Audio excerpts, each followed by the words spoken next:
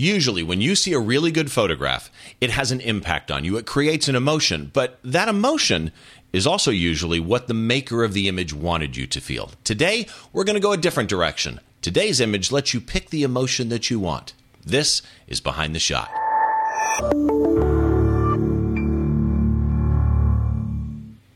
Hi, once again. Welcome to Behind the Shot. I'm your host, Steve Brazel. Nice to have you along for the ride. As always, you can find us at BehindTheShot.tv. If you're a new subscriber, please make sure that you leave us a review in iTunes and subscribe to the podcast. But again, you can always find all the show notes and photos that the guest puts up as far as gallery images at BehindTheShot.tv. So today's image is going to be a little bit different.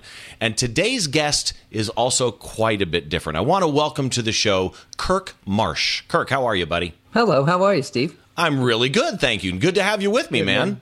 No, thanks for having me. You know, I didn't switch to you when we did that, so let's do that little intro one more time. Hold on, I'm going to go back, and here we go. So now the camera's only on me, and ladies and gentlemen, I'd like to welcome to the show Kirk Marsh. Hello. There we go. Now, that whole thing, I'm going to leave all that in because that'll be fun. All right. We need to talk about you because you are one of the most unusual photographers from a life story point of view that I've ever had on the show. You are, first of all, you're Texas-based, right, in San Antonio? Yep, I'm Texas right now, yep. But the type of photography that you shoot it's actually difficult to describe to people, right? When I try and explain to people, you've got good descriptions on your website, but when I try and explain to people the type of photographer that you are, when I tell them that I was going to have you on the show, I almost need to pull up the webpage to describe it. How do you describe what you photograph?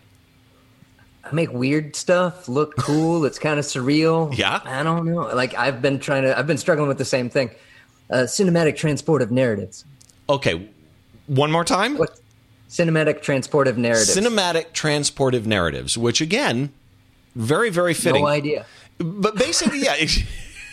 It's whatever you want to see in it. You are an environmental portrait photographer. Yep. But really, to me, when I look at your work, the fact that you're a digital artist and a brilliant digital artist really, really stands out. So you don't just take a photograph. You literally create works of art in what you do. And here's what's on your About page. I have to read this quote that's on your About page. His work uses a strong sense of post-production to enhance a cinematic, transportive narrative, right? So that's kind of what you do. But who do you shoot for? You do advertising stuff. I do client work. I do personal work, a lot of personal work at this point, because since I have two careers going on, it's just sometimes it's just easier for me to not try and take on too many clients. Too many things. But photographically, a lot of your stuff you do for fine art. But also, in looking through your portfolio, you've got killer editorial stuff. Oh, thank you. I mean, some of your editorial style portraits, the guy wrapped in right. Measuring tape or caution tape. It's tape measures, yeah. Tape measure is okay. Is phenomenal. But you mentioned you've got more than one career. So I want to get into that, okay? Because in all of your pictures, I mean, with a few exceptions probably, I'm trying to think through your portfolio now because I lost time looking at your portfolio. In almost all of your pictures, there is this immense sense of comedy and fun. Like you're a clown. Fitting, really, because I am. You are a clown. Exactly. So I've got to go there. I have to. Sweet. Yeah, absolutely. You actually toured with the Greatest Show on Earth. I did, yeah. Back in 2001, I was on tour with Ringling Brothers and Barnum and Bailey, and it was really cool. Okay, I got to think about this for a minute. The ability to actually say, when you're older and you're talking to kids or grandkids or friends, oh yeah, I toured with Ringling Brothers, Barnum and Bailey Circus. Yeah. It's a really good feeling. It's really cool. If I was ever going to get a tattoo for something I did in my life, that's probably the one that I would get, right? So they had a clown college. When you were, I read the whole document. When you were around 20 or something, you realized they had a clown college and thought, what the hell? And you went to the clown college and you became a trained, certified, for lack of a better word, certifiable clown. Now you do a solo show, right? Yeah, I do solo shows. If every once in a while I do ensemble work, but generally it's solo. So this is just fascinating to me. I could literally spend a half hour, an hour just talking to you about this. Explain to me what it's like to be on tour as a clown. For me, it's been fantastic. A lot of time I spent working on cruise ships, working the main stages. And so a lot of that work was I sit around for about 5 days by the pool and hang out and talk to friends and edit photos. And then 2 days a week, then I would go and do shows, do a 25 to 45 minute comedy show. And it's usually I was over in Europe or Asia because the show that I do, it's a silent show. So there's no words involved in it. And with no words, it allowed me to work for anybody in any language. So I would do shows over in Europe for Italian, French, German, Spanish audiences, all together in one audience, and everybody laughs at the same thing. It's physical comedy, so it works for everybody. Universal language, yeah, as it were. Absolutely fascinating thing to me. So also from your About page, influenced heavily by magic realism, which I completely agree with, and that kind of leads us into today's shot. You were the winner of the 2018 Photoshop World's Best of Show Guru Award, and it was for this image. And this image is on the cover of, as we're recording this in early July, was on the cover of the latest Photoshop User magazine. Correct? Yeah. Okay. Yeah. So when we talk about this image, let me bring it up because this thing, the moment I saw this thing, I got it, right? I made the comment at the beginning that a really good image has an impact on the viewer and brings out an emotion of some sort, or in this case, lets you choose an emotion. The name of this image is Choosing Emotions. Let's start with the technical. What's the exposure settings for this? Do you remember? Ooh, I don't have the EXIF data. I sent that to you, and let me pull it up here really quick. I've got notes. Let me so we're looking ISO 80, f5 at 1/2000th of a second. But what's interesting is it's a 9mm shot, except it's not a full frame camera, which we're going to get into. It's not a full frame camera. It's a 9mm shot, which in full frame equivalency would be 42mm. And the reason that this is not a full frame shot is because this image is actually shot on a point-and-shoot camera. Show me the camera. I know you've got it with you. Yeah, it's this guy. So it's a Coolpix P7700 from Nikon with a flip-out screen. Okay. Yeah, buddy. It's a point-and-shoot camera. So people, when you start having that gear acquisition syndrome, stop. I mean, unless you're shooting somebody, there's always the little detail I miss, right? Somebody's going to go, I photograph sports. I have to have a DSLR. Okay, we get that. But in general, it's amazing what you can do with a point-and-shoot camera. Yeah, I'm blown away by this camera. I've loved it. Is that all you use? No, I've got a Nikon D800 as well. Okay. But I did a full project, a 365 project with that point-and-shoot camera because I just wanted to let everybody know that you don't need great gear. Was this image one of the 365? Yeah. Okay. Yeah, so I did that in one day. So for those that are listening on audio only and can't see the video, describe the image. So it's a man looking in a drawer, chest of drawers, and he's got one of the drawers pulled out, and in that drawer are 3 towels holding 3 faces, happy, neutral, and sad. And and then on top of the chest of drawers is a passport and a map up there as well. And I was traveling a lot that year, and so I was in like 12 different countries, 35 different cities during that year, and like just all the time traveling, it felt like. So I was really like, okay, just gotta let go and see the passport. Well, see, and that was one of my questions that I had written down was I zoomed in on this picture. And so that everybody knows, when he says there's 3 faces in the drawer, happy, neutral, and sad, it's his face. Okay, it's 3 pictures of Kirk in the drawer, and it's just immediately when you see it, this is one of the most fun images. And I immediately thought to myself, why the passport? Now it makes sense. Why the map? Now it makes sense, except I also zoomed in on the map, and it's a map of the Bronx. Any reason for that? Did you pick the Bronx, or it was just random? It was because that was the map that was around. I was doing a 365 project, and since I was traveling so much, I had zero props that I could bring with me or schedule or do anything like that. And so I got to a friend's house, and I was doing, and my rules for the 365 were that I had to shoot, finish, and be able to get everything done post-processing wise with the shot in that day before I went to sleep. So I didn't really have any time to go and grab other things or do anything like that. So there was a map of the Bronx right there, and it was a subway map, and I was like, kind of one of those random things. Okay. Yeah. So in looking at this image, the first thing that struck me when I stepped away from the emotional end of it, right? Because this image really does.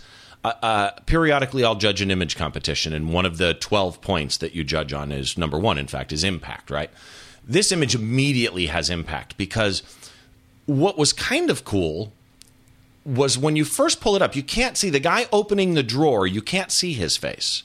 Yet it's extremely obvious and clear that the three drawers in the face completely make sense on that head, right? That it's the same person that you're looking at. But the detail is crazy. How many, it's a composite, obviously. How many photographs is this? One, two. So one as the base image. I only had one towel, so I had to shoot that 3 times. So 1, 2, 3, 4, 5, 6 or 7 images, probably. Okay. So, by the way, did you have any special gear for this thing other than the camera? I'm assuming it was on a tripod. Yeah, the camera's on a tripod, a little fold-up cheapo tripod that would fit in my backpack, and then I had a light stand just over my shoulder here with an umbrella box on there. So what's in it? Is it a flash or is it a fixed light? Yeah, it's a flash. It would be SB 900, 910 is what I had in there. Okay, 900 SB 900. Yeah. So and that's the only light in this scene. Yeah, mixed with the ambient light. Okay, interesting. So tripod camera. 6 or 7 shots.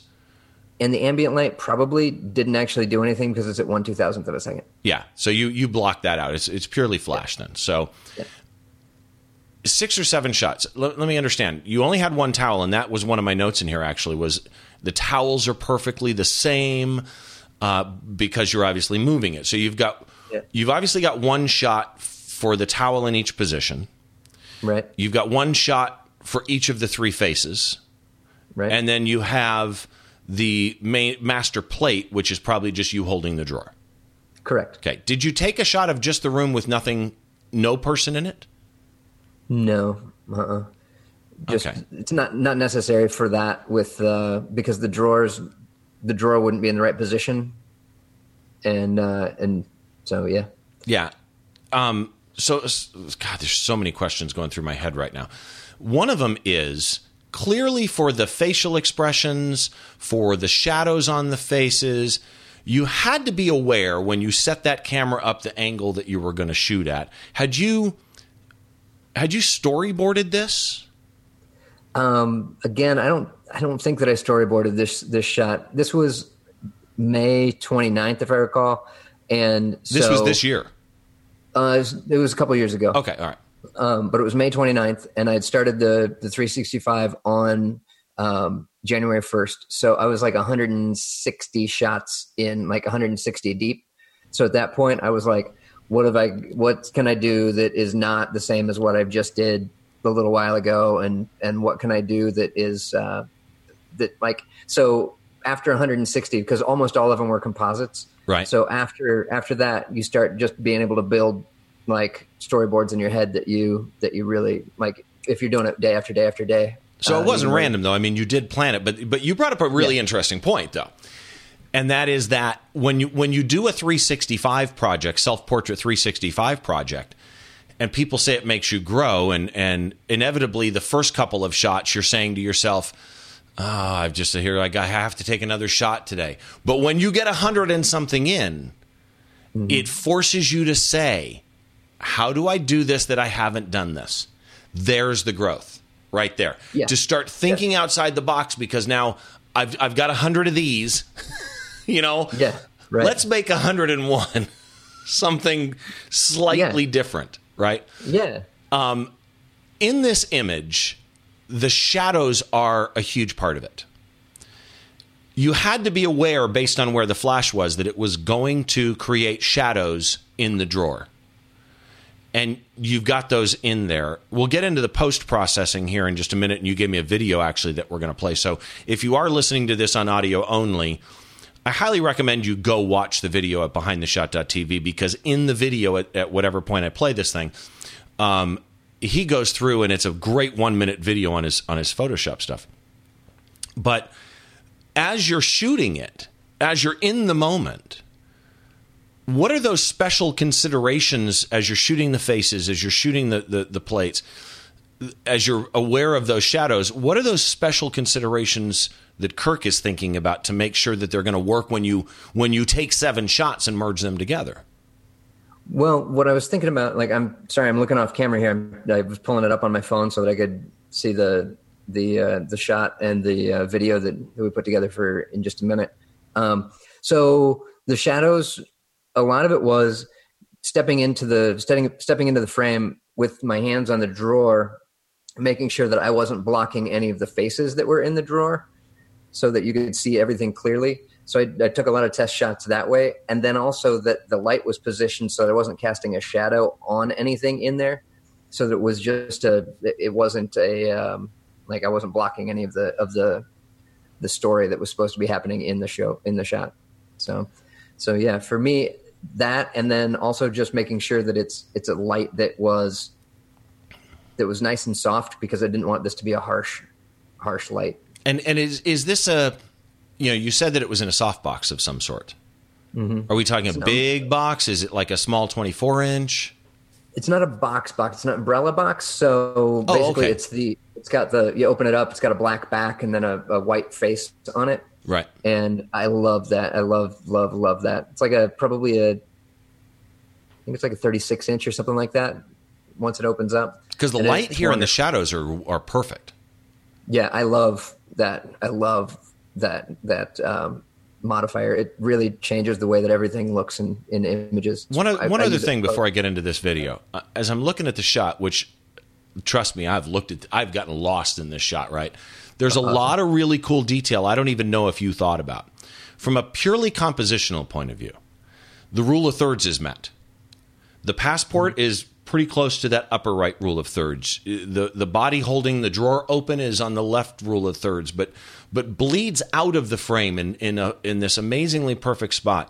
So many people would have the top of your head too far away from the top or too close to the top, and all of that. It's just the whole crop and everything is kind of amazingly clean here.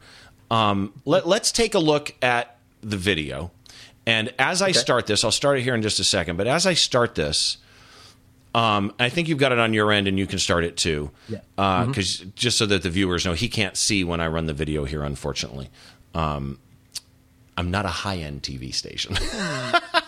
Yes, you are. So when we play this, kind of give a run-through of what it is that we're seeing, all right? And I'll go ahead and start the video now. So with this video, what I'm trying to do is, mine's behind. All right.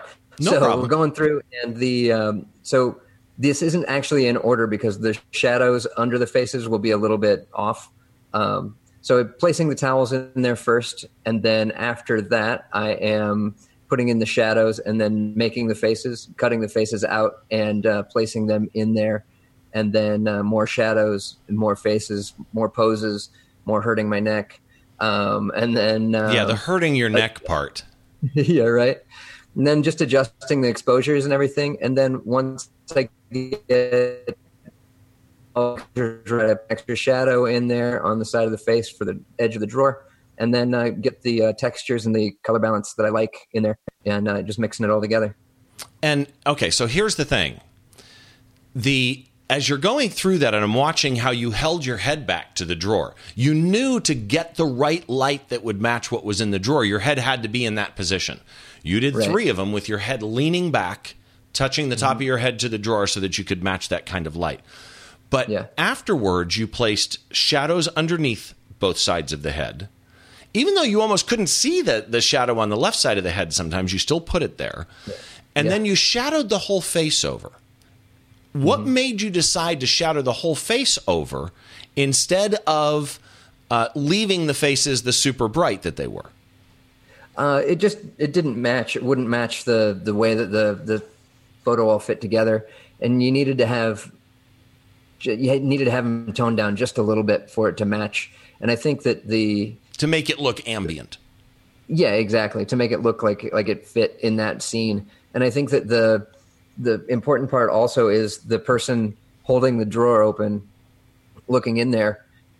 You can't have the faces brighter than them, but you can't have it dimmer than them either. And so I think that just making sure that I got that all balanced out was what I was really shooting for. And then you did at the very end, you completely changed the color tone of the entire room. To a color that makes me feel like I'm in incandescent lighting in a bedroom as opposed to flash lighting, right? So incandescent being a different color temperature has that yellow tinge that everybody sees in, phone pictures in a house. But the color that you picked here just super works with the image. Overall, you got 7 images. Do you 6, 7, whatever it was. Do you process each image individually and bring them in, or do you just bring them in as a layer and adjust them individually as needed? So what I do is I bring everything in as camera raw into the camera raw filter in Photoshop, and I adjust the main plate that I'm going to use to get to about what I'd like, and then I just save that setting as a preset for later, and so I've got like 400 presets in there that like dash. And underscore this one. Yeah. So underscore final, underscore real final. Yeah. Yeah. Right. Exactly. And so with that, what I would do is it's do that main plate, figure out all the different clarity that I wanted and all the different things like that. And then the shadows and the highlights and pull those where I need them. And then after that, I save that setting and then apply that to every image that I've created afterwards. And so that keeps me pretty good with what I'm doing. So I'm guessing in a shot like this, the key part is you're laying down on the ground with your head back against that drawer and cutting out the faces, right? Masking those faces out has got to be dead on detail, right? Well, you got to do that. And the nice thing is when you create a composite this way, which I love to create composites this way instead of building entire worlds. If you create a composite this way, you actually can you can kind of fudge it just a little bit. If had I not forgotten if I had 3 towels in the drawer, it would have been even easier because I could have just bled them in just a little bit easier. I mean, I guess kind of. But when I was putting the towels in, since it's in that space already, your edges don't have to be completely right and you can get the shadow in that spot because it's actually in that spot. And so like say I take a picture and I have a hand here and nothing moves and I take another picture and have a hand here, then all I have to do is erase like this chunk if nothing else has moved of that layer and I'm all set. So yeah, it makes it a little easier, but yeah, you have to be dead on with those. And it took me a little while to get the clipping masks right on those because yeah. So here's a question I just thought of because this is something people have a lot of trouble with. The shadows. Creating shadows is not an easy thing, creating fake shadows. No. Do you brush them in? Do you mask something and then fill it and blur it? What do you use to create those shadows? Everything possible, and then I change another 400 times. Really? Okay. Basically, yeah. And what I just recently was at Photoshop World. I was taking a class with Glenn Dewis. Yeah, I'm sure you know him. Yeah, and he was talking about an animator that he was recently following, and he's like, this guy doesn't draw in his shadows precisely. He doesn't draw them in like really, really technically. He goes, there's something over there because shadows aren't as detailed as we think they are. a lot of times. Right. And so what we end up doing is like we create so many more problems for ourselves than we have to. So what I like to do is take a brush, smash it down into a nice thin brush, and then put it in at an angle that seems to match the light where it's coming from, and then start with a flow of like 2% or something like that, and then just layers upon layers upon layers upon layers of that is what I've been doing recently. So, and build it up until it looks real. Yeah. And then darker, closer, and lighter farther away. Yeah, and actually that was actually a good tip, and that is people really do have trouble creating fake shadows and making them look real, and it's because we really want to see the item that's being shadowed, but shadows don't have that much detail. We know what it is. Our mind connects the reality with the shadow, but then we try and make the shadow stand on its own, and most shadows don't. Most shadows you look at and you don't know what it is unless you have the object there. Like this shadow right back here. Yeah. Perfect example. Hold on. Let me go to a full screen of view. There we go. So point at that shadow. The shadow right back here. What does it look like? Nothing. Doesn't look like a leaf, but it's a frond from a plant. Yeah. And so I don't think that, I think we all create too many problems for ourselves with those. And as you were saying a little earlier, the most important thing about this was the masking and all that stuff. And I personally don't feel that the masking is very good on this one. Like I did it in a day and didn't touch it again. And I started at like 10 o'clock at night and had to finish before I went to bed because I was stupid that day. But I think that the most important thing is the concept. I think that more than anything, the impact of the image comes from the concept than it does from the actual implementation of it. I'm sure there's some people that could do it way, way better than I can. That's a great point, though, and that's the old thing about noise, and that is we all worry about noise too much. If you see an image and the first thing that you notice is the noise, there's probably something else wrong with the image, is the phrase that I've heard so many times. Okay.